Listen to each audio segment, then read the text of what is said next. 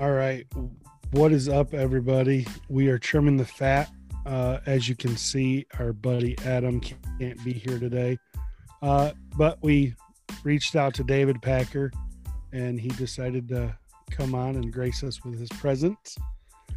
I am the host of Luke Loses Podcast. I talk about my journey losing weight and the mental struggles that I deal with in the process. So, Corey? Yep, I'm Corey. I have a lot going on. One of them is Life is Reality is one of my YouTube channels. I also manage a couple small businesses as well as another YouTube channel, and just kind of the all around I keep busy with everything kind of guy. So with that, I'd like to thank David for taking the time to joining us and gracing us with his presence. David, tell us where we can find you at, buddy. Yeah, hey, thanks for having me, guys. So I am mostly on YouTube under just David Packer, and then on Instagram as Real David Packer. And I just try to document my trying to lose 300 pounds and the struggles and the successes. Awesome. And if you guys haven't watched his videos, I'm going to link it again down below. That's my Sunday activity. As one thing that I like to do now is I really enjoy the quality of his videos and stuff. They're pretty good. Thank you. Yep, good stuff. So today we're just going to talk a little bit and kind of go with some things. Luke had a couple of ideas what we were going to talk about. Adam was actually pretty excited to join in on, but he couldn't make it, so we're going to hold that off. So we're just going off the cuff here a little bit. Luke, you did a podcast here, what was it, 2 weeks ago now, on goal setting? It was something like that, 2 or 3 weeks ago. Yeah.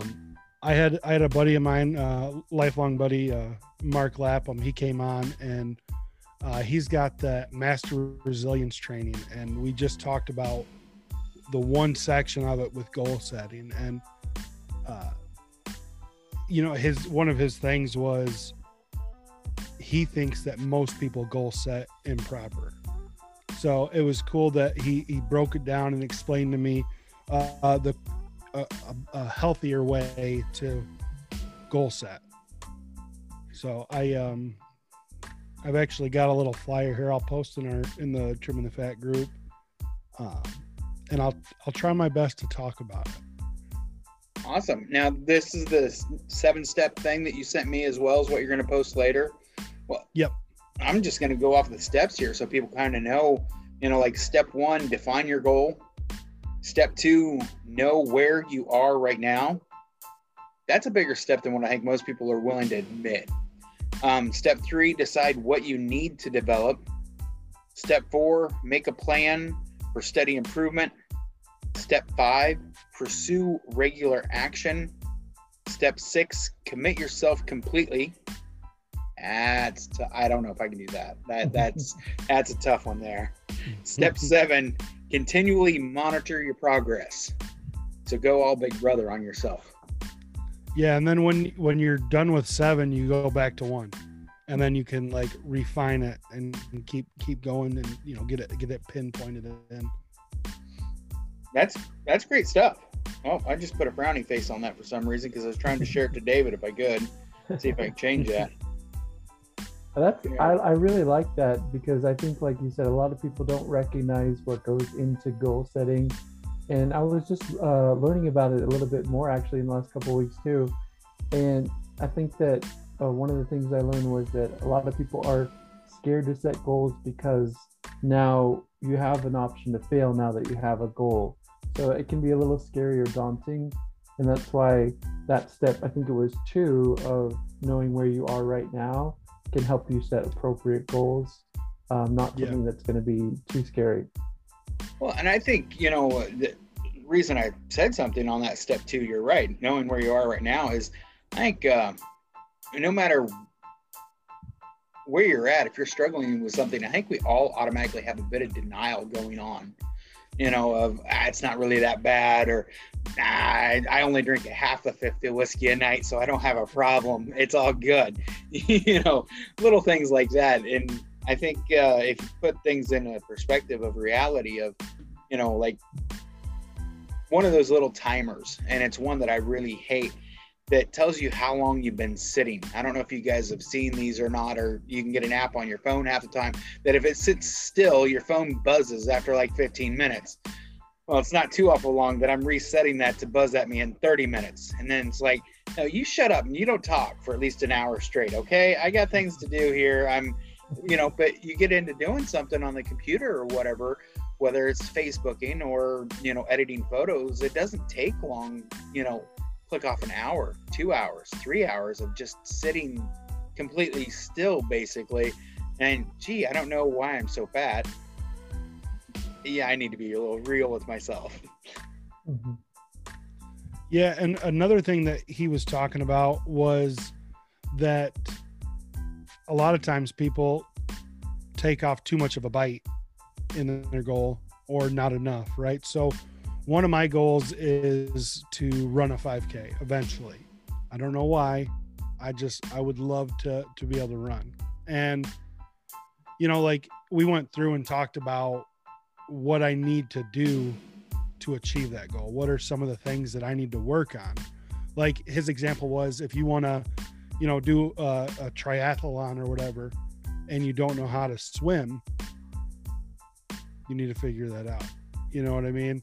So with that, the setup process that we're going to post, it really makes it to where it would be hard not to reach your goal. If you follow it along and realistic goals. Like I can't say that I'm going to lose 100 pounds in 3 months, because it is possible in a very unhealthy way, but it's not a realistic goal. So yeah, I really enjoyed talking to him. Him and I talked for I think an hour, and like I said, we only went over one part of the resilience training that he deals with. And if you get a chance, check out the Master Resilience Training. I don't know if it's available to civilians, but it started as a thing for athletes, and then the military adapted it and was like, this would be really good for soldiers. So they took it, they had people come in and make it for that. And him and I were talking, and like I said, I've known him almost my whole life. Like he's my oldest friend, and he was telling me like this and this go directly with weight loss. So it's pretty awesome how all that stuff, and even the goal settings, like you don't have to do that for weight loss, because it could be your goal in everyday life. You can go off of that path right there. Yeah, I think the goal setting. Oh, sorry, go ahead. I was just saying, I was Googling it, so don't mind me looking down and everything. I'm on it. Yeah, I'll have to look into that, what you're talking about. That does sound interesting. Because I do think that goal setting, it really, it takes taking an honest, hard look at yourself, some introspection. So that alone is pretty difficult in nowadays, where we're always being pulled away from different distractions and devices and all that. And so to take an honest, hard look at yourself, it can be a little bit scary, but that definitely, I like how he broke down those steps there. Yeah. So I know, David, you said that your one of your goals is to lose, you said 300 pounds. Yeah. Mm-hmm. Right. So what other kind of goals do you have? Like even, small goals, big goals. What are some things that you are looking forward to reaching? Yeah. Well, one of my, I guess, small goals is right now I wear 6XL shirts. So I would love to get down into like the 5 or 4XL here. It's kind of crazy. I've lost already nearly 60 pounds, but I still haven't gone down a shirt size yet. So maybe, hopefully it'll come here soon. But yeah, that would be like a smaller goal. I think another smaller goal I have is to just do something active 3 times a week. That was one of the goals I added, because my first goal when I started was, okay, I'm going to have 2,000 calories a day, and that was my only goal. So now that I've kind of mastered that, I've been adding other goals, and one is, to do something active 3 times a week. which is very attainable because, you know, I got a dog, I got kids, so it's easy to go to the park or take the dog for a walk. Awesome. What about you, Corey? What are some of your goals that you... Oh man, you gotta be tough with me. No, I have a goal, and my excuse keeps me from one of those goals is I want to be exercising more. And when you said something about biting off more than you chew, that's kind of a double-edged sword, because I just built out my entire gym in my basement and stuff, and I haven't been using it much because every time I do, my knee just is killing me. So one of my goals is to get to a point to where I can, exercise without my knee killing me, which, hopefully that'll be with some weight reduction. But in a sense, I use that as an excuse not to go work out in the gym because, well, it's going to hurt my knee, because I automatically focus on more functional and, building my foundation and stuff. So with that is, getting those legs and getting everything corrected and stuff. Part of my knee joint pain is, well, one, they're ruined, but two, also muscle stability and, transference of weight off of the joints is one of the things. And so I automatically, whenever I start working out, I automatically go to that because I identify it as that is a serious weakness of mine, which causes the pain. But then I use this circular rotation of an excuse not to. So, my goal is I need to be working out more. But as you can see, I just opened up a whole spew of my own excuse. And I guess now you guys have to be my accountability partners because you know everything about it. I'm on it. I have a question about that. I don't mean to completely derail the topic, but I've been watching, so talking about your pain there reminded me of watching some of these motivational, like, huge names, and one of them that you're probably familiar with is David Goggins. And he's all about, like, pushing through the pain. But in my mind, I'm always questioning, like, it almost sounds like it can be taken to an unhealthy point, like, because for your knee, maybe it does need to have the rest and the ice and all that, but maybe sometimes it needs to be pushed. So I don't know. What do you think about that? Well, David Goggins is an excellent example. I'm in the middle of reading his book right now. This is a guy who drove himself so hard and so much that his body started shutting down and it almost killed him. It's from an ultra marathoner to things. So yes, mentally he has this amazing ability to push through. And I agree with some of those steps, but there's also a point in time where you have to have a reality check on that as well.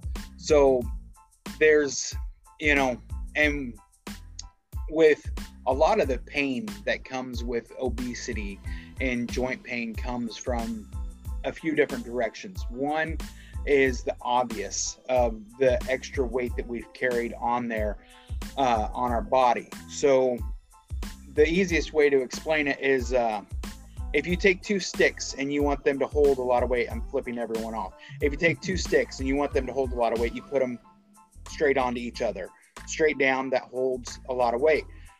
Well, all of our muscle tissue, all of our muscle and our ligaments and our joints and everything are designed to where they never come straight on impact. We're supposed to, like, when we step, we're supposed to step on the ball of our foot. If we step on the ball of our foot, then our arch support takes that first shock absorption. And if that heel doesn't strike, then that amount of force skips our ankle joint and goes directly into our calf. I'm not showing you my legs, so hopefully everybody can use their imagination. From your calf, if that knee doesn't come straight out, if there's a bend to it, that weight transfer goes to the quad. Then from the quad to the glute, then absorbs on through the body. Whereas if you heel strike straight down, and anybody can stand up right now and try this, you heel strike straight down, then that heel drives that weight directly through your ankle, directly into your knee, and directly into your hip, causing all of these same problems.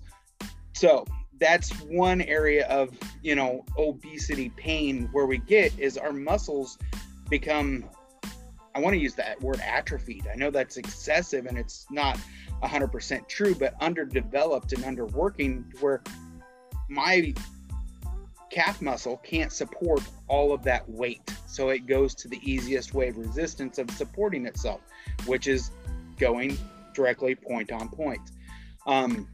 Another thing is our water intake and our nutrition intake and things like that. Is if you eat a lot of acidic foods, if you eat a lot of things that are, aren't good for you, or if you just plain don't drink enough water, have enough vitamin D, simple stuff like that can cause a lot of extra joint pains and things. So I don't even know if I answered your question, David. I think I just kind of, he knew he was opening a book, didn't he?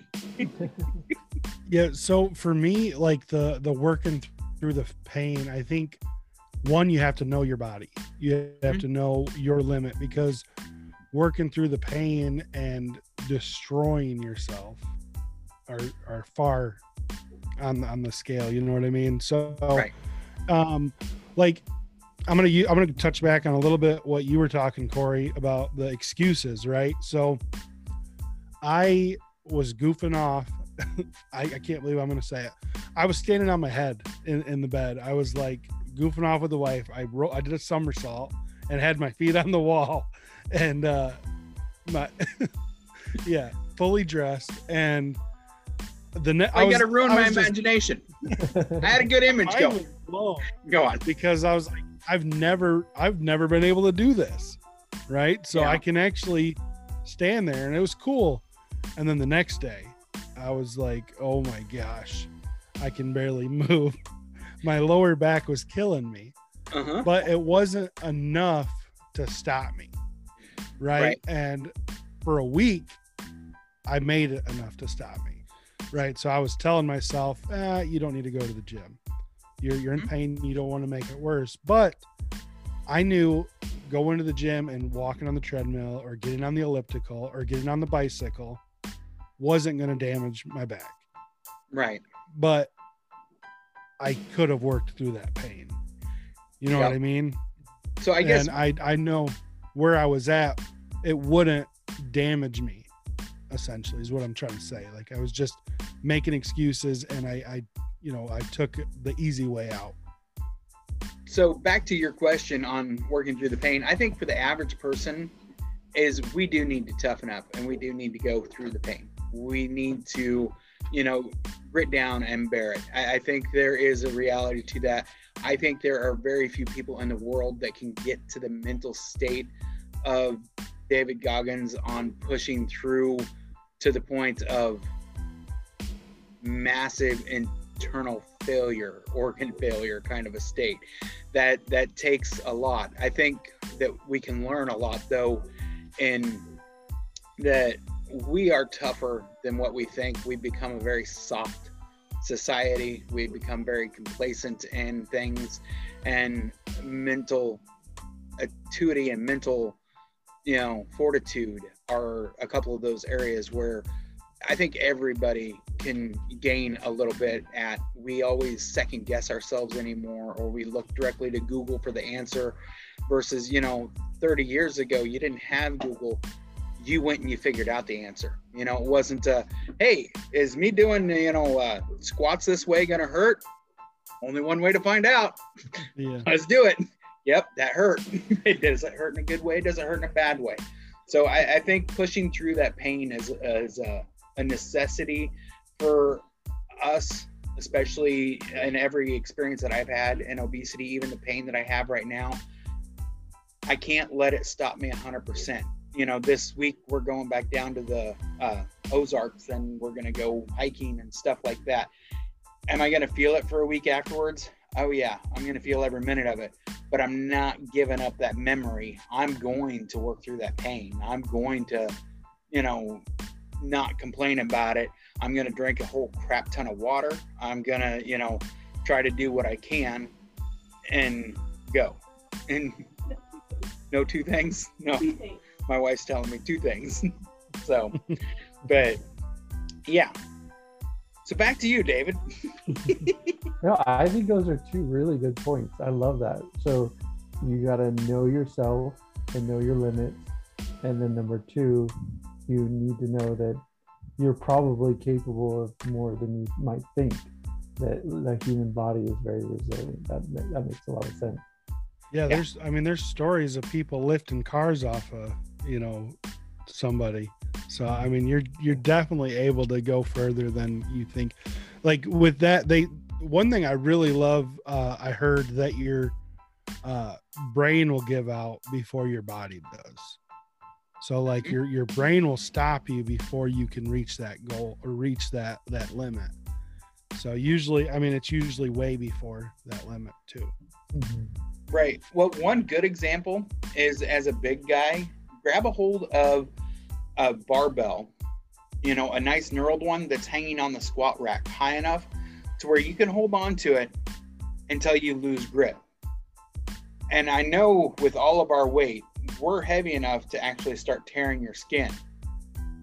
You'll let go before your skin tears 9 times out of 10, even though realistically you have the ability to hold on until that skin tears. That's kind of that point of being able to work through that point.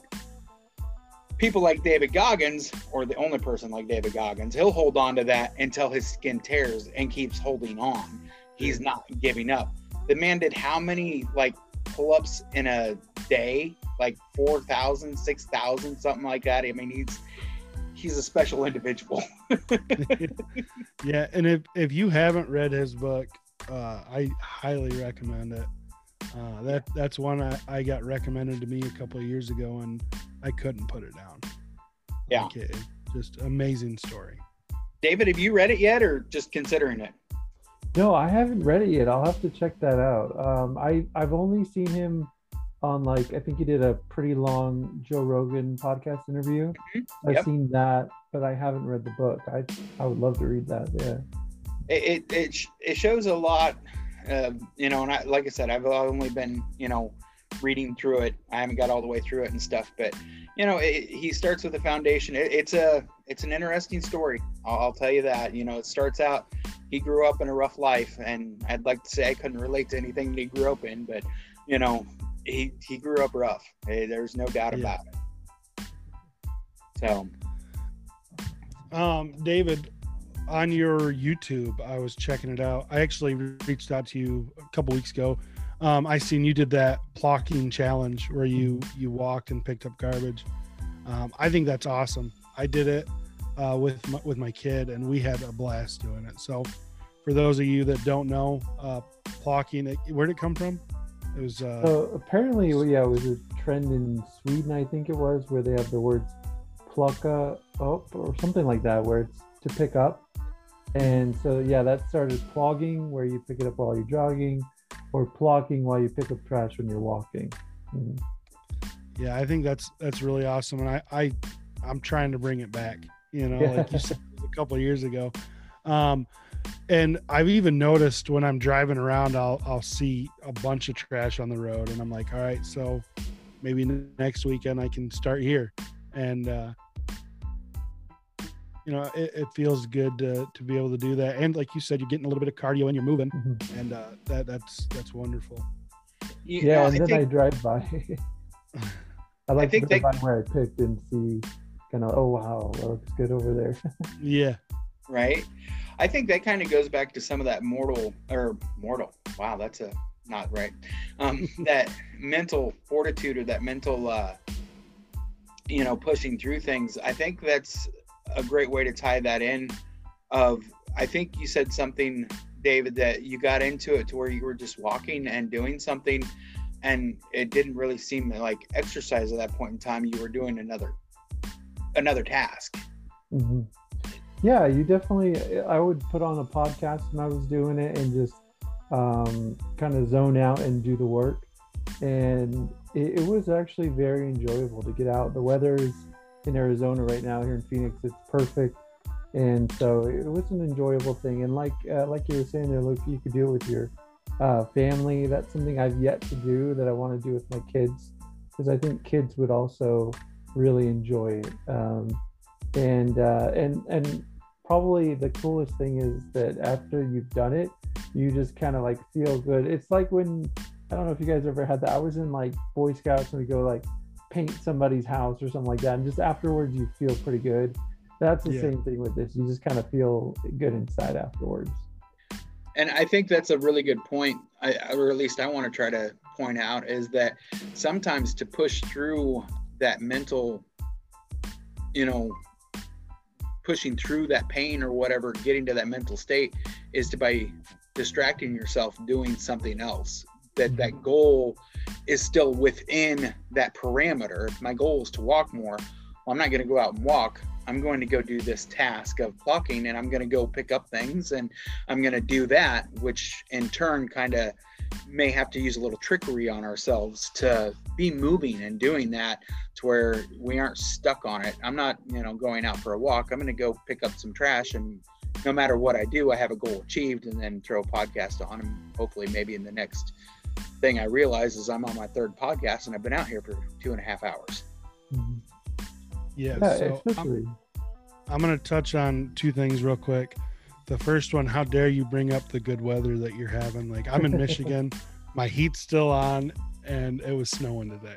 So don't do that. Yeah, okay, and this the second thing is, I think I pushed myself a lot harder because, like, I'd be like, all right, well, I can stop now, and then I'd see more garbage up the way. So then I'd walk a little bit further and then pick that up. And then when I'm there, I'm like, oh man, look at all this garbage. So then we'd pick that up. So it felt really good to do it, and like you said, driving by, like I take that route to go out to my mother's, and there's like 3 routes I can take, and I take that one more now just to, like, hey, and when I've got the kid with me, I'm like, hey, we clean that up. Yeah. So, yeah. It's definitely it is an awesome feeling. And I think if you're gonna, like, if you know yourself and hey, I like to watch this show once a week, or I like to watch this podcast, if you're gonna do that anyways, why not just do something that benefits others as well and yourself while you're doing that show or podcast? Yep. Absolutely. Yeah, I think it's reminds me of a story that I don't know completely anymore, but the moral of it is somebody wanted to have good deeds done onto them, or they wanted to, have a difference made in their life, where they were directed to go help others then. And by going out and helping other people and being the person delivering the good deeds, or being the person delivering the relief of whatever it is in their life, turned around and it kind of gave it back to them in the same way, just by going out and doing it. I know that doesn't make anywhere near as clear a sense of the story that I heard it at, and I'm sorry, but I think it kind of relates in the same way that we all need to be doing more exercise. We all need to be involved more with our communities. We need to be involved more with reality of life. I mean, somebody even named a YouTube channel off of it just because of that simple fact that we become so detached on everything that sometimes just going out in the park and doing your part, it's not even necessarily your part in society anymore, that we hire somebody and pay our taxes for somebody to clean that park. By going out and doing part of that good deed benefits us in more than just one way. And I think we can all learn to do that more. Yeah, definitely. I had something I was going to touch on, but it went out. I lost it. I'm sorry. I stole your thunder. Yeah, no, you're good. Well, let's talk about juicing. So, David, I seen that you did some juicing this recently. So I think today's video, did it come out today? Yeah, today's video was about juicing, and it's based on that documentary that came out on April 1st. It'll have been, so in just a couple days, it'll have been 11 years since that documentary, Fat, Sick, and Nearly Dead, came out. And it's up on YouTube. I just found it for free. So if you haven't seen it, it's right there. Maybe that's what you listen to while you do the plucking. But I guess it'd be hard to watch it though. But it's basically where this gentleman, Joe Cross, he did a diet of juice only for 60 days. And he lost something like, I can't remember exactly, 85 pounds or something. He got off of all of his medication. And I just wanted to kind of do a mini version of that. So I did 3 days of only juice on my YouTube video that I posted today. And luckily I had a juicer. I got one from a Goodwill store many years back, and I just used it once and put it away and never used it. But I busted that out, and I was trying different recipes and did that for 3 days. And I mean, it was really hard. It was something that I was at the last day, I was like, oh, I just want to eat something normal. But I did end up losing 11 pounds throughout the 3 days, which is probably, like I say in my video, probably like too much. That's probably for 3 days, that's too quick. And that's one of the critiques of the juicing documentary that I've seen online, is they say, you know, if you're juicing fruits especially, you're going to end up with a lot of sugars, and this diet sometimes can lead to increased loss of water weight if you're not, you know, making sure you're taking a lot of water. So I'm assuming that some of the significant amount of that 11 was water weight, but it was still, like I say at the end, my conclusion is that it was a good mental exercise in not having to chomp on my food. But you know, I could do things like this in my weight loss. I can fast. I can doesn't have to be a hot meal even. I could have a salad or piece of fruit or something that it just, there's different ways of consuming my meals, and it kind of breaks things up mentally. Yep. I actually started a restaurant off of juicing. Oh, okay. One of my times when I was losing a lot of weight, I started juicing and quickly found out that it's a lot of work to juice that much, but it's not that much work to juice an extra juice that I could sell for $10. And I, you know, started selling juice. People were seeing results in my life and stuff like that, and started selling juice. Before work, you know, every morning me and my wife would juice, you know, like 50 pounds of produce every morning.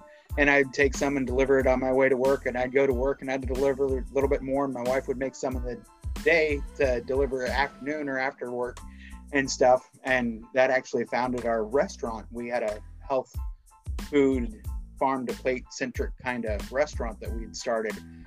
And you know, I didn't get all the same benefits of Joe Cross. I was looking for that one time where he said in his documentary that he didn't film it and he wished he did, where he had, like, I can't remember how this whole ball of slime came out of him, but you know, whichever way it did, sounded really disgusting. But he went through this cleansing stage that was really dramatic. And, you know, I was always hoping that I could get that, because I never felt, you know, I didn't feel bad, don't get me wrong, but I never felt that miraculous step of just, wow, the world is great. But juicing is an excellent way to get certain nutrients that you need in easier than others. You know, you throw in 2 pounds of kale into something, you know, yes, you will have extra sugars and stuff like that. Luke and I were talking about a little earlier, but you throw 2 pounds of kale in with, you know, some apple juice or some carrots and some other things like that, and you have that nutrients that you wouldn't necessarily have. I've learned that, you know, I have to have fiber. That's just how my body works on every level, and we can talk about that if you guys want to too. But juicing definitely has points, and I know, Luke, you're wanting to do like a 3-day cleanse or something like that. I say we video as much of that, and we just use an experiment and put it on. Guinea pig. Yeah, actually, I thought about doing it. I wanted to document every meal, you know, give my review of it. But a couple weeks ago, I said in one of my episodes of the podcast that I wanted to go to a juice store and get the stuff to do the cleanse. But the juice store around here is only open like 2 days a week, and it's like four hours a day, so it's so hard to get in there. I'm just gonna have to order it online, but they do a pack where it's, you know, like it's called like a small 1-day cleanse or a whole cleanse, a small 2-day, small 3-day, so on and so forth. So yeah, I really want to try it just for the cleanse aspect. I've read a lot of things where what kind of stuff it could get rid of in your body, and I think that would be super beneficial. Yeah. Now I don't know if I want to do it. No, it's fine. You can do it. I'm just thinking in the back of my head that, you know, to actually cleanse and get probably one of the most efficient cleansings, one, isn't a short-term kind of thing, and two, it's a complete shift of your microbiome. And that's the more that I've learned, and that's a totally different topic, totally different direction of what juicing is. So I think I'm going to leave that to the side for right now, unless you guys want to dig into that or not. But, you know, juicing has its perks, but it also has the things where you got to limit, you know, because a lot of people think that, well, I just had juice. Your body's convinced that it's had this liquid. So it can kind of fool, like you were talking about briefly there, David, of your water intake, you know, can kind of give you that sensation of, I've had my liquids, so I don't need any more water, when in reality, you should have a little bit more water with that. Yeah, I can definitely speak for myself that when I personally, and I wasn't super knowledgeable going into doing the juicing, so maybe I was trying really bad recipes, or maybe I should have drank more water or whatever. But for me, it did kind of hurt my stomach a little bit while I was doing it.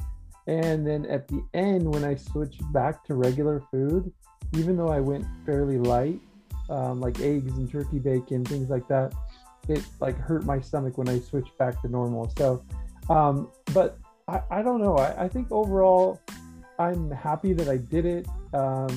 Maybe it'll kind of kickstart some weight loss. I just don't know yet, because I just finished up with it. But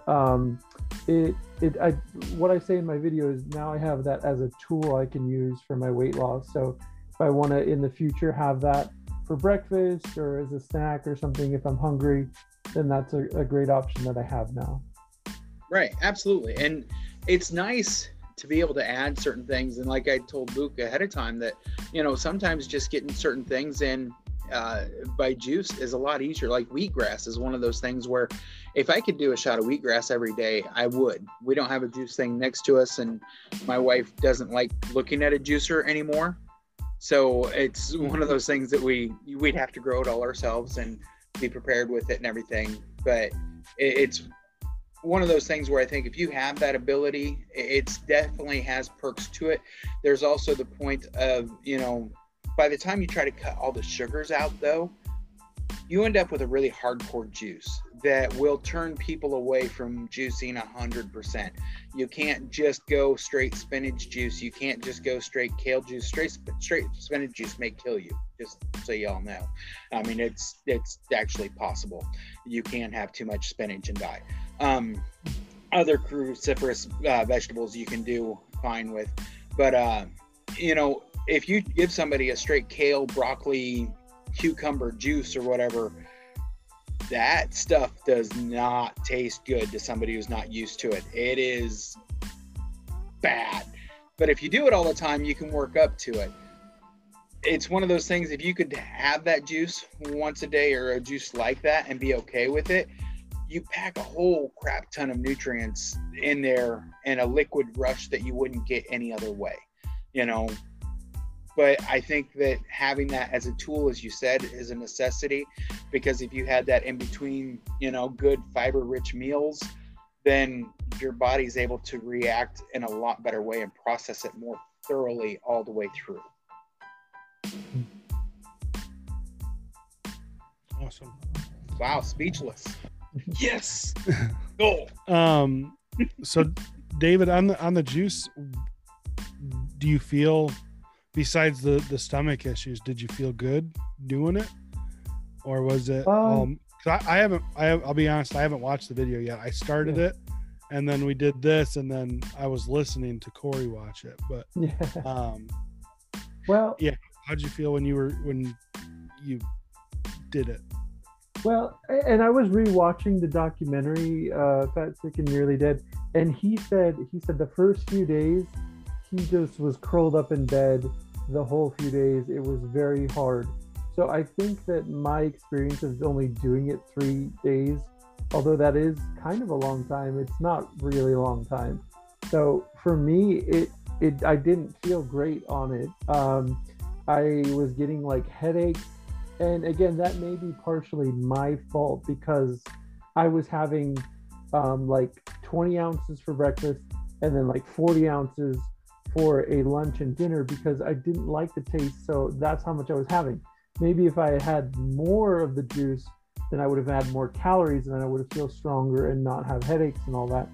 So maybe, there's things that I could have done differently. So I don't want to throw it all, like under the bus. But for me, yeah, I felt my energy down. I got headaches. Maybe it's just because it was such a huge switch from my normal day, but it wasn't a huge, I didn't feel like I was on cloud nine, like, oh wow, I'm so light now. No, it was not that for me. Yeah, actually, no, that's normal.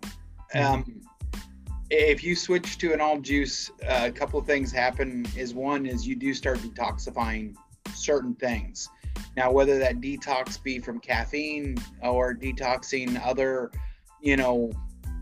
things that you have going on. The example I always used with people, because my wife, every time we'd start juicing, would have massive, massive headaches. I mean, it was debilitating migraines. And it comes down to basically, if you watch a dog, when a dog gets sick, what's a dog do? He goes and he lays down. I've seen dogs that were sick that laid for 3 days, just thinking they're going to die. And then after about the third day, they pop up. We have a similar kind of rebuilding ability, but when you start going through a detox of, whatever it is, it could be pesticides in your food. It could be, just your cholesterol's too high, whatever it is, your body can get to the point when it says, hey, I'm taking in this kind of purity of nutrition. I'm going to put that to use, but for me to do so, you got to sit your ass down. This is going to be rough. And literally can put people straight to bed for 3-4 days. And, it wasn't uncommon. I think one time my wife didn't eat for like 2 days, started juicing for like a week. And then after about a week, it was just like, I can't do anything. And then it was after that, then all of a sudden, oh, hey, I'm feeling a little better. I'm, getting some of that, because we hold a lot of sickness within us a lot of times that, when we're overweight, we're unhealthy in a lot more ways than just weight. Weight's just the one physical aspect that we can easily see. So it's easy to point that finger on. It doesn't tell us the condition of our liver. It doesn't tell us the condition of, our gut microbiome. It doesn't tell us the condition of our heart. We can have a lot of stuff going on inside of us that when your body says, hey, I'm seeing this stuff that I can put to use, I can heal myself now. I've stopped taking in this kind of foods or whatever. Let's do this. Down you go. Time to repair some stuff. So you guys are making it so I really want to do this. But you can expect a headache. You can expect. Yeah, no, you can. So the only thing I really looked into it, I didn't do a whole lot of deep research into it, right? So I looked at like pros and cons and stuff, and the average stuff things are popping up. But it's really good to know this, because I still want to do it, right? I want to know if I can do it, like if I'll be able to stick with something like that, right? And yeah, too, I want to know if I can get some beneficial effects from it. And the thing is if you've been eating clean for the past 3, 4, 5 months, you may not miss a beat. Everything may already be on point. That's the weird thing about sometimes changing some of that stuff so drastically, is how much is it an actual drastic change in your natural diet? I mean, if you're naturally just eating salads once a day and all of your food's really clean and good, going to juice may just be like, I'm missing fiber. Right. Kind of a thing. Yeah. So David, is there anything that you want to talk about? You got anything that you want to bring up that we can maybe discuss? Let me think. That's a good question. Well, I'll say first, you just got 1,000 followers on Instagram, right? Yeah, just got 1,000 now. Congrats on that. That's awesome. Thank you. Yeah, 1,000 people watching your journey. Yeah, it's awesome to get the support and get lots of messages. And I've had to learn which messages you reply to and which you don't in your DMs, because some of them are like, hi, and then there's like, you look at the person's profile and they have like one picture and they have no followers, and then or sometimes you click at the picture and they're like wanting to like sell you something. Not that that's bad. I mean, everybody's got to make a living, but so I've had a lot of fun on Instagram. And yeah, the reason I was kind of late for the podcast was I was out in my yard jumping in the pool and kind of thanking everybody for the 1,000 followers. So it's been fun there. But yeah, what I thought of is I'd love to know what kind of low impact weight or low impact exercises that you all do, because I found that I've done like walking. What else have I done? I've done like little resistance band type things in my backyard. But what other low impact exercises do you all do? Luke, you want to start? I'll let you start. So I go to a gym, right? Like I don't have the room in my, So I love the elliptical. Okay. I'll get on that and I'll do that, up the resistance a little bit, get a good sweat going. I start breathing heavy. But every time I've lost weight over the past 7.5 years now, I've always worked on the elliptical, and it works. Like it's going to help. You're going to lose weight if you use that, if you're, eating right and all that. But I love it, and I've never been in a whole lot of pain other than being wore out. And then the stationary bicycle, I absolutely love that. I actually went and bought a bike 2 years ago, a real bicycle from a pawn shop. And I love doing that. Like that's so much fun. And I'll get up before the sun does and go so I can watch the sunrise on my bike ride when I do it. I haven't done it in like a year and a half. And it's gorgeous. Like, like I live out in the country, so every sunrise is beautiful out here. So I always recommend get a bicycle. Like if you like nature. Mm-hmm. So the elliptical, bicycle, walking, and then we talked a little bit about like battle ropes. I think it was last week or the week before. And if you've never done battle ropes, that is a workout, mm-hmm. And it's not horrible because I mean with the low impact, you're not jumping.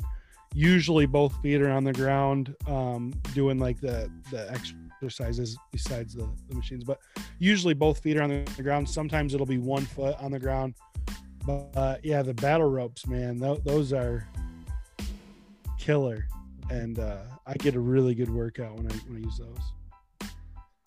I'll have to try those because I've been looking for, at my weight, I'm still at, 483 or something last week. So I'm still trying to find things that I feel safe doing that I'm not going to hurt myself. So yeah, I'll have to try that. Right. I don't have a gym membership, but I'll have to get one. And I used to use the elliptical a lot, and I did like it. I've never tried battle ropes though, so I'll have to try that. They look fun. I like the look of it. They're great. And there's so much you can do with them.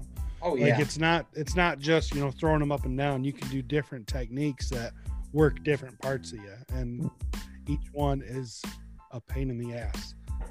Yep. And working out when you're morbidly obese is a totally different challenge than what most people, even personal trainers, because I remember I went to school to be a personal trainer when I worked with Anytime Fitness and stuff. And I went through NASM, and I realized while going through the curriculum and everything was for a normal person. I mean, granted, they had, ways to start getting the base of where people are at and starting to figure out what a person need and their imbalances and everything. But it was all based on a normal functioning movement of the human body. That's great and all until you put 35 pounds of fat underneath this arm. It no longer moves the same way. You know, you've automatically restricted some of that mobility. So if you're looking for a certain function of, you know, like your shoulders and your movement or your shoulder blades and stuff like that, trying to get somebody to see where they're at in that balanced platform, it is very challenging. And that's one of the things where, you know, I started making it almost a personal agenda at that point in time to try to figure out, how do I work out? You know, I can read this material, I can see all of this and stuff. And exactly what you were getting at, David, is what exercises, where do you go? And that's a huge question for a lot of people, because you watch a workout video and they're like, do body squats, that's where you can go. Hold on, whoa, I'm almost a quarter of a ton. If I go halfway down, guess what? I'm going the rest of the way down. We're sitting down now. I mean, there is no stopping. The body in motion stays in motion until it hits the floor. Ask me how I know. Been there, done that. So, at when you're at that weight or that restriction, one, those resistance bands are amazing. They're great workouts. You can do a lot of different functional training with them and getting. I have roses. Thank you, babe. Hand me one. I'm just show everybody. You just popping in here. Oh, I get a whole vase. I want to take a whole part. Oh, Yay. So anyways, so getting back to the functional training of things is the resistance bands are great because you can, like a squat, you know, people saying doing body weight squats. I can take a rubber band and I can put my back flat against the wall, support myself, put one leg flat and just take that band underneath my foot and push directly out and stepping down. Now I can work 100% in the technique where I need to. I no longer have to worry about my foot being in the right plane because my thighs are so big that I can't align that directly up. That's okay that it's out here a little bit. It's not causing any adverse pressure on my hip or on my knee trying to go, you know, left or right to hold for that. Now I can do that motion in the plane where I need to. So that's some of the stuff that I really need to start getting into my channel, is showing those exercises, because that's where so many people have the question. So resistance bands are an excellent place when you're overweight, because you can rethink the idea of, you know, the body weight squat. Well, we aren't doing that. What we're doing is we're reducing that weight and getting that functional form down and working those muscles there. Another thing is suspension training. You know, the TRX bands, as an overweight person, don't get TRX. Okay, I can go into the reasons for that, but something like NOSK, NOSSK, they're two separate trainers. They aren't at one attachment point. So one attachment point being wide causes a problem. We don't fit in the middle for every exercise. When you have two separate trainers, two different attachment points, you can put it in a way that we can work on in more areas. Elliptical is another great one if you have access to it. Bicycling, a good one, unless you're too big to sit on a bike. I've been there and done that, you know, even trying to Invest get on the bike. Seat. Right, exactly. Invest in a nice wide one. But a row machine. Row machine's another good one. I actually have one on order that my wife may or may not know that I'm buying, but I am buying. It has like a 500-pound weight capacity, and as of last year, they were $1,000. You know, and somewhat portable, or not portable, but you can put them in a corner of a room. Concept 2 is the company that makes them. You know, so not a bad thing, and that's more of a full body workout. It's a challenge, but it's something, as being extremely overweight, you can get more of that stuff in action. Walking is painful for me. I'm at that point where my knee's damaged enough that, you know, for me to walk any extended distance that would start losing weight isn't a good idea for me. However, leaning up against the wall, bending my knees and bending everything, how we talked about earlier on putting all that weight on those muscles, now all of a sudden that at that highest point is like your quads only move so much in a functional normal range. You know, when you look at a squat, you're all the way down here and then up and down and up. Okay, well, that's great having that 90 degrees, but in an actual form of what the human body normally does and walking and stuff, you're only coming to here. So if you're working this section here, being overweight, now granted, trust me, doing a full squat's great, you know, but starting off and only working this section here where you're normally at, leaning against a wall, just doing an air seat, fantastic. If you have access to one of the big big bouncy balls you sit on, I can't think of what it is called. Exercise ball. Yeah, throw that behind your back. Now you add a little bit more instability there, and that'll actually roll with you. You know, a couple little great things to where you can start getting that function going. The exercise balls are great. If you sit on it and bounce on it enough at 1/4 of a ton, you can break some. Just so you know, the cheap Walmart one isn't a best idea, but battle ropes, heavy bag. Yeah, I was gonna say the punching bag, boxing. Yeah, get some gloves and a bag, and man, that's a great workout. And I mean, you're working your upper body, you know, for the most part. So, and if you want a generic way of doing it, taking a 1x6, burying it 2 foot into the ground, wrapping some rope around it, and punch that bastard until you pull it out of the ground. It's, you know, it's one of those cheap things, but there's enough give to where you can beat on that thing.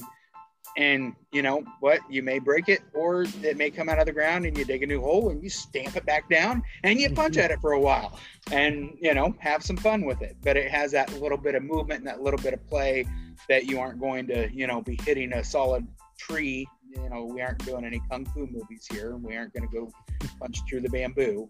But yeah, I appreciate that because, yeah, like you said, it's something that a lot of people don't realize, that when you are morbidly obese trying to exercise, it's there's a lot of things you can't do, and so it's nice to have some ideas of what I can do, and then I have my goals and something to look forward to when I can get back into the things that I used to love. Like all through high school, I did wrestling and football. I'd love to, you know, get back on a wrestling mat or learn jiu-jitsu or something like that, but these are things that are very far in the future. If I did wrestling and I laid on somebody now, that they're going to hurt a lot. So yeah, I think I'll stay off the mats for now. Right. But yeah, that's, like I said, when I started losing weight, my, I don't know, 3rd or 4th time of my serious crazy yo-yoing, I focused a lot on, you know, exercise and stuff. And that was always a big concern of mine. You know, at that point in time, my knee was bad still then, but it's a challenge. It's something that I really need to get those videos. So David, another thing, you're my accountability partner, that you got to make sure that I get those videos out for people. I'm embarrassed to be in front of the camera, but I also know that I'll sit there and watch an overweight person do an exercise just so I can learn how to do it too. So it's one of those where you hate opening that curtain of, you know, because right now all you see is this isn't that bad. It's all good. You see this head and yeah, it's chubby, but you know, you get all out and, you know, trying to do certain exercises, you'd be like, oh, there the belly came out. Yep, I see it. Yeah. You know, which I don't know. I shouldn't be that self-conscious about it because, you know, a belly on a girl wearing a bikini is sexy. I can't help it. Your mindset's not right that mine's not sexy. It's in your head.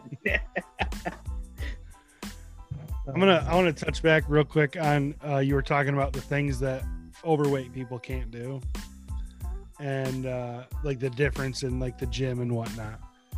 I had a personal trainer who was like, all right, we're gonna bend over and touch our toes.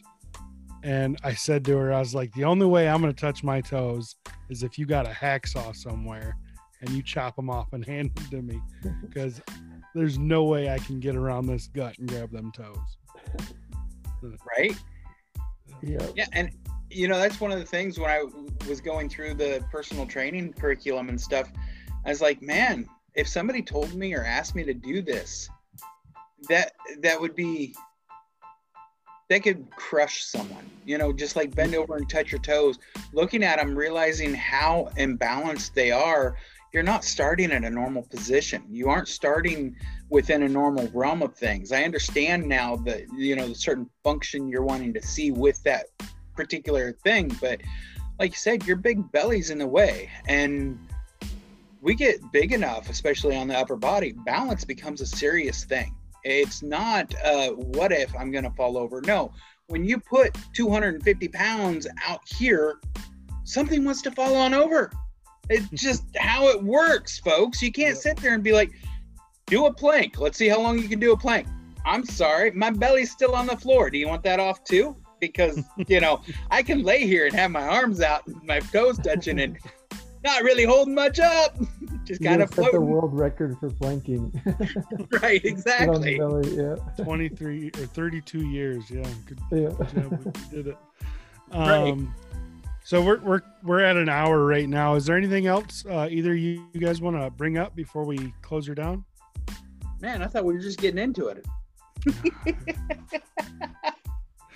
No, like it does feel like it went pretty quick, actually. I have one more thing I thought of if we want to get into it. If we don't, if we want to wrap up, it's fine. Yeah, let's hear it.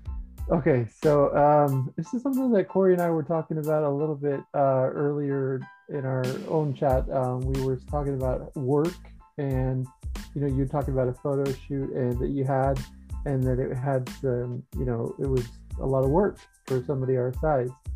So that's something I've been thinking about for work, because right now I work from home as a claims adjuster, so I'm just sitting at my desk all day. But if I do want to eventually switch up my job, you know, if I'm interviewing some places, there's kind of two aspects that have crossed my mind about going for a job. So number one is, when you interview, do you feel like it's something that employers will look at and, you know, kind of assume, hey, this person's lazy, they look like this, so that they're probably not somebody I want to hire. And then number two, the limiting factor of weight in having options, what's available to you as far as selecting a job. So those are just two things that have been on my mind recently.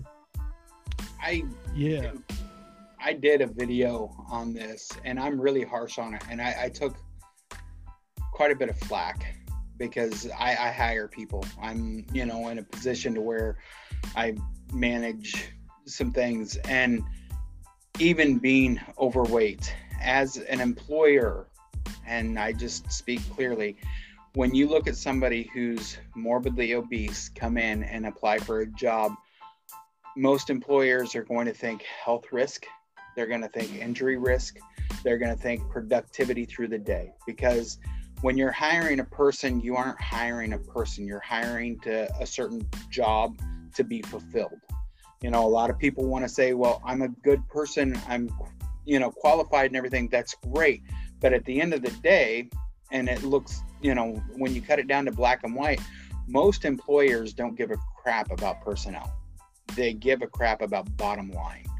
And when you're looking at bottom line and stuff, anyone who is overweight does have it held against them, you know, plain and simple. And I don't like to crush hearts that way or anything, but I think it's a reality that we all need to have.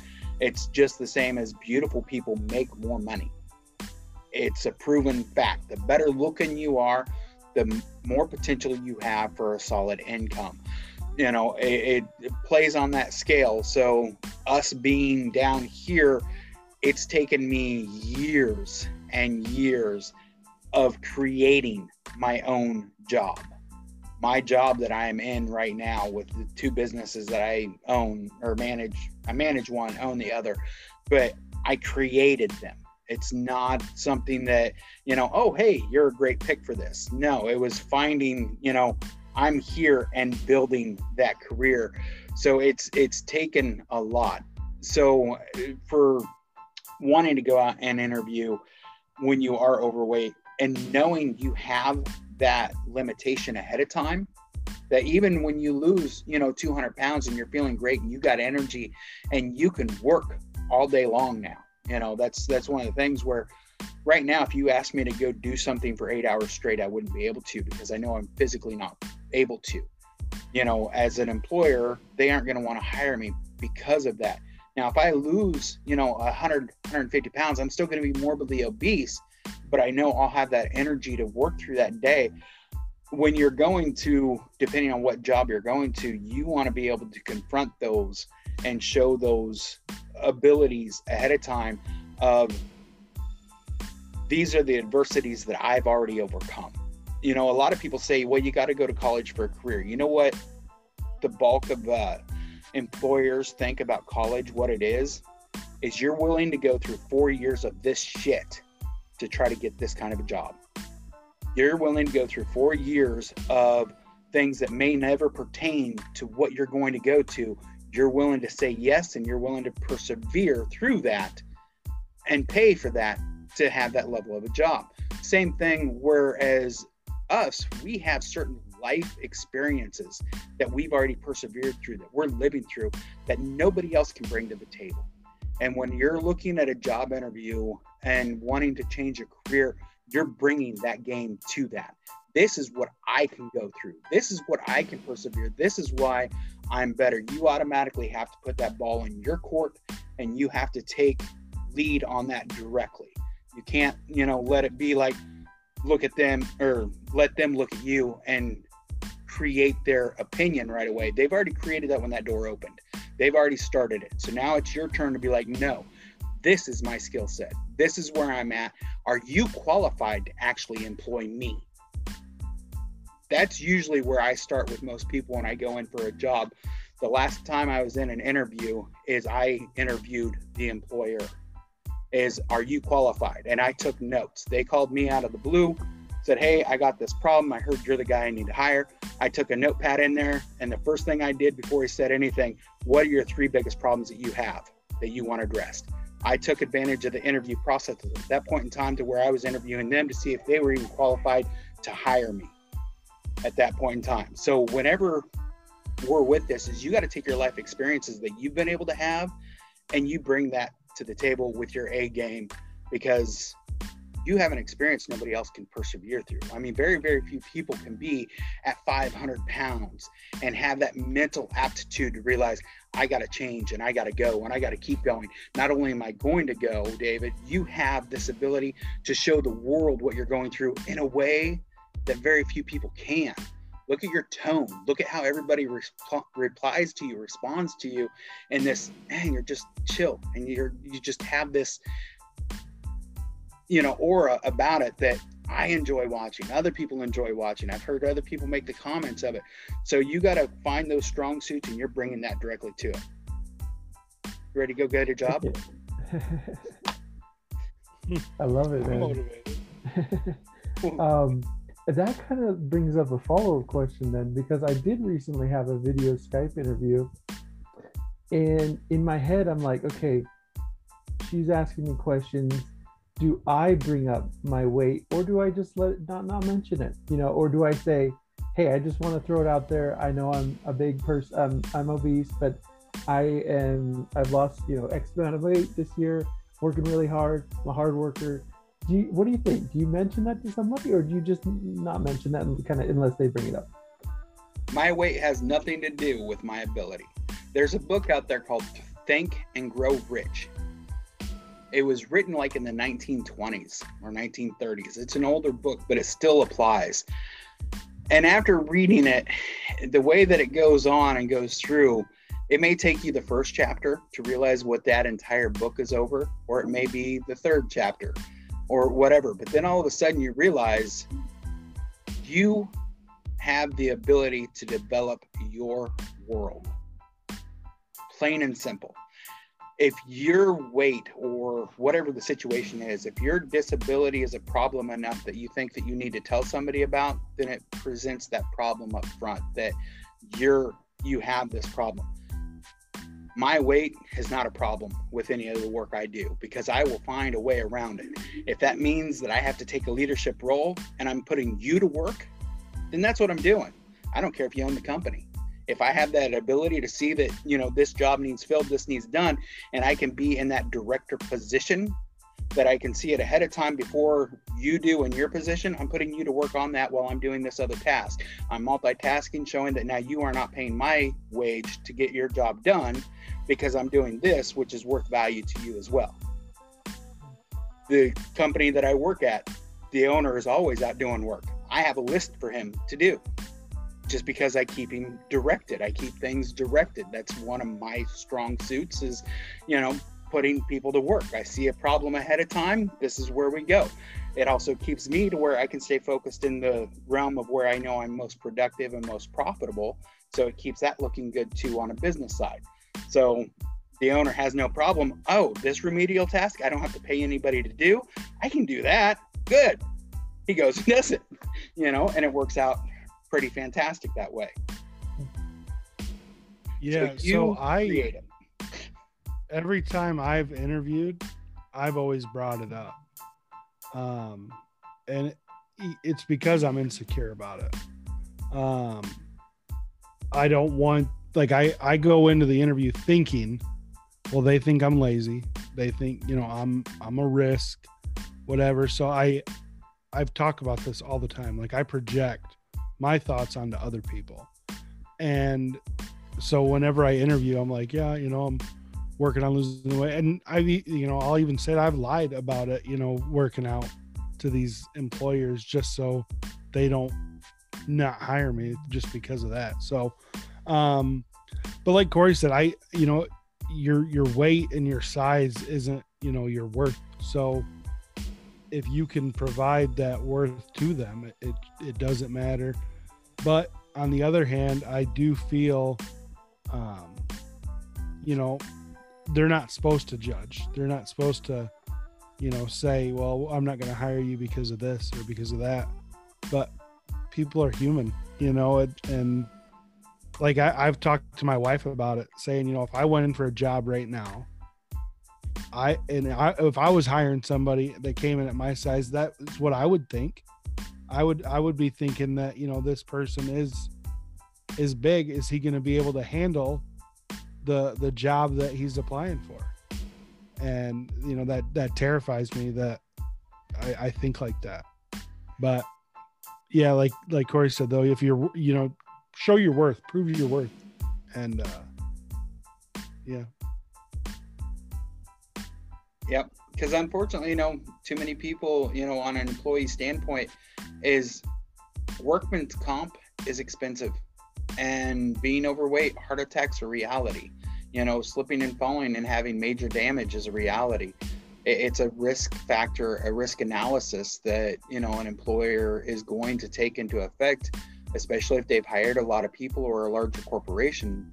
There's risk analysis that as a hiring position, you're going to be educated on, that does hold things against people, you know, plain and simple. It's just a checklist of all kinds of things, from education to, you know, credit report. You know, companies today will look at your credit report and use that as a determining factor on whether you're getting that job or not. Most people don't realize that that's something. There's a reason why we want your social security number and your date of birth and everything first. We aren't just running your background check. We're running your credit report. We're running, you know, as much history as we can pull before you come into the interview process. I'm looking at your Facebook, I'm looking at your Instagram, and I'm looking back 5, 10, 15 years if I can. I'm looking back as much as I can to see what kind of person you are before I even hire you, because I realize and know that if I can look back 5 years and see the group of friends that you're with and the things that you're doing, those habits are still inherently there. You know, whether you're doing that now or not, have you gotten married in between? Do you have kids? What's your credit look like now? Are you building it? Is it worse? You know, all these things are accessible if you pay for it. And there's companies you can sign on for $49.95 a year, and I can run your full credit report, your criminal history, and everything. And by the time we're interviewing, I already know who you are. You know, I know quite a bit. So that's where it takes, you know, having a little bit of you own it, is what I tell people. You don't care what my past is. I don't care what you think I look like. I know what I am, and I know where I'm going. And you can either be on board and have the privilege of having me in your life because this is the skill set I'm bringing, or the next guy gets to have the privilege. And if you sit around too long, I may just start a business just to be competitive directly against you. And if you want me as a competitor, let's do it.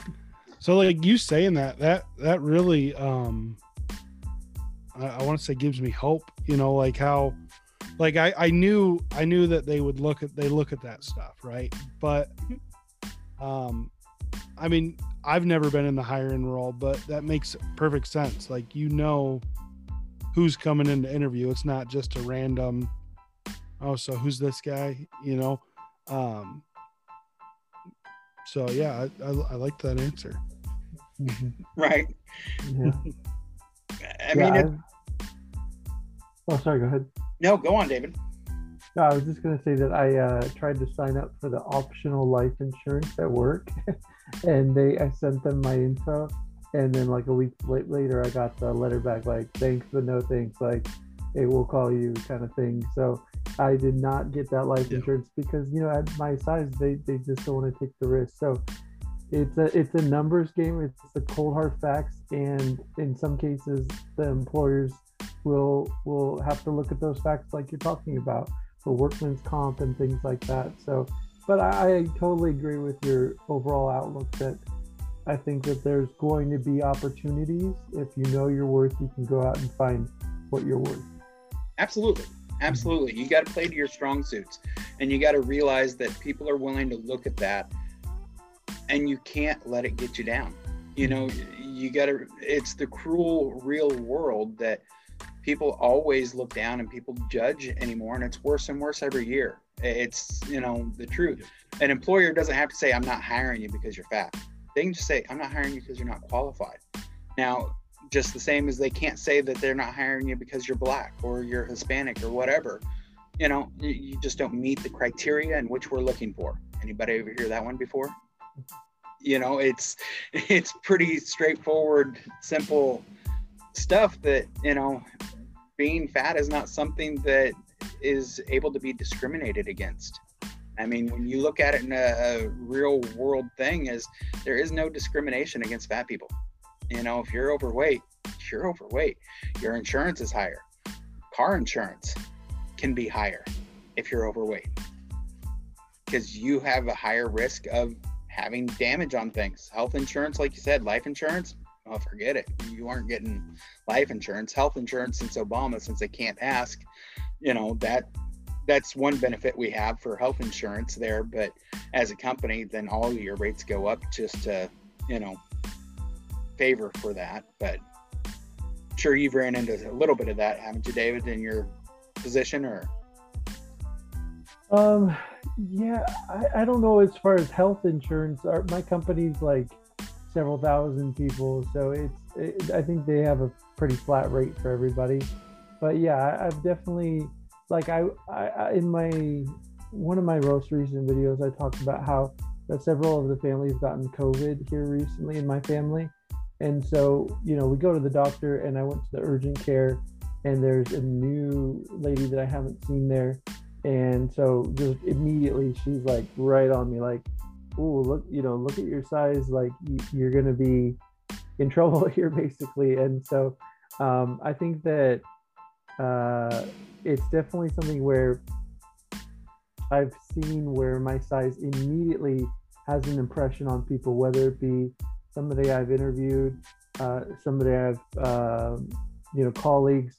You see like the little, like, I don't know if you guys know that, I see like the little eye look down at my belly kind of sometimes.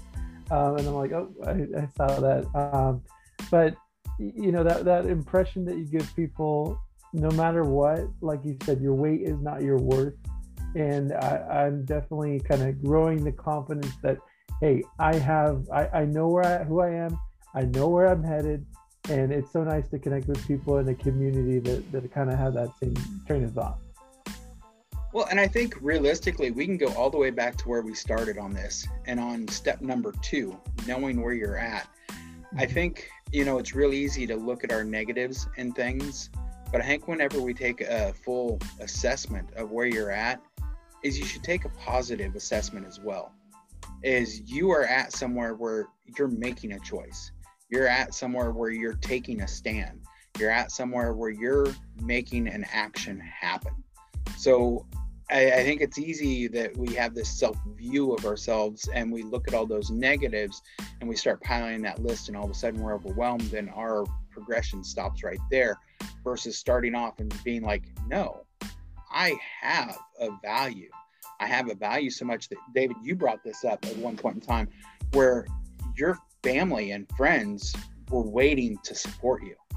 Almost is like, as soon as you open that door, all of a sudden you've seen how other people cared. You know, we have people in the background that are waiting to support us. We just may not realize it. We're in our own self-pity, our own self-doubt, or our own severe depression, or wherever we're at, we're in this hole or whatever. Sometimes people are just waiting for you to open the door, come out of the closet, and they're there with your pants to put on. It's time to go for a walk. Let's go, buddy. Yep. That's one thing I heard a while ago. Somebody say, they said so many people are like wanting to be the helper, like, hey, let me help you out with that, let me help you with that. But it's such a different strength to be able to say, I need help with this. And like you said, when you're able to say that to people, they're like, oh gosh, yeah, like I've been wanting to talk to you about that, or like, let me help you out with doing this. So I've had like my family members offer to like film me, like, and it's just, you know, there's a huge support that's there once you open the door, like you said. Yep, absolutely. And if there isn't a support in your local area, there's places like here. There's you know, 1,000 different places now where people are willing to help support. I don't even know how many forums there are on Facebook or groups or whatever you call them anymore. I'm showing my age there, forums. I think that's a thing of the past now. But, you know, different avenues. And I know, like you, David, how many times are you willing to sit there and answer a question just because somebody has something similar that you're dealing with? And yeah, every time, yeah. Right, Luke, you're the same way. Adam's the same way. I don't mind taking the time. I mean, that's 100% of the reason why I do this, is because I've went through enough that I have a knowledge that I know is worth of value to someone. I don't ever have to meet you. You just have to hear it once. And you may be listening to this, that we recorded this 3 years ago, and you're hearing it now and be like, oh yeah, I needed that. Great, perfect. You know? So I think there's definitely a value to it. There's definitely, you know, no matter where you're at in your journey, and if you haven't opened that door yet and you're just, you know, sitting in your own little dark world, it's time to open up. You know, there's some things there. That step's hard and can be a challenge because we isolate ourselves off so much. Some people, you know, are living at home right now and have never stepped out in the past year and aren't going to because of whatever reasons. You know, you got to open the door. And if that's just reaching out to an online group or reaching out to, you know, anybody, that there's people here willing to help. We don't know you. You got to let us know who you are. You know, David, your goal that you've talked about is trying to do a non-for-profit to help people on things, right? Right.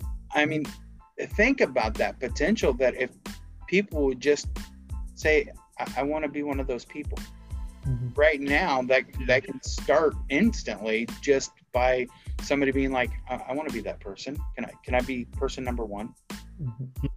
You know, and it starts, and you use the resources that you have, whether it's your knowledge, whether it's, you know, financial or whatever, just being a friend, and you start helping people one at a time.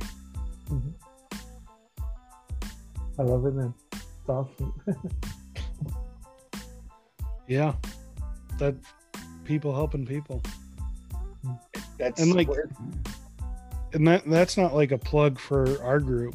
You know, like there's tons of groups out there. Like the one that I'm in, it's a men's support group. I love that one, but then I'm in another one that's just weight loss motivation, and it's all of them are great. They all benefit and they all help and push us forward and help us reach our goal. Absolutely. So with that, guys, I think we'll call it an evening. David, thanks for being, you know, the third person on our little tricycle today. greatly appreciate it. I'm going to do my best to try to get everybody's links in. Feel free to let us know any questions that you guys have, anything like that.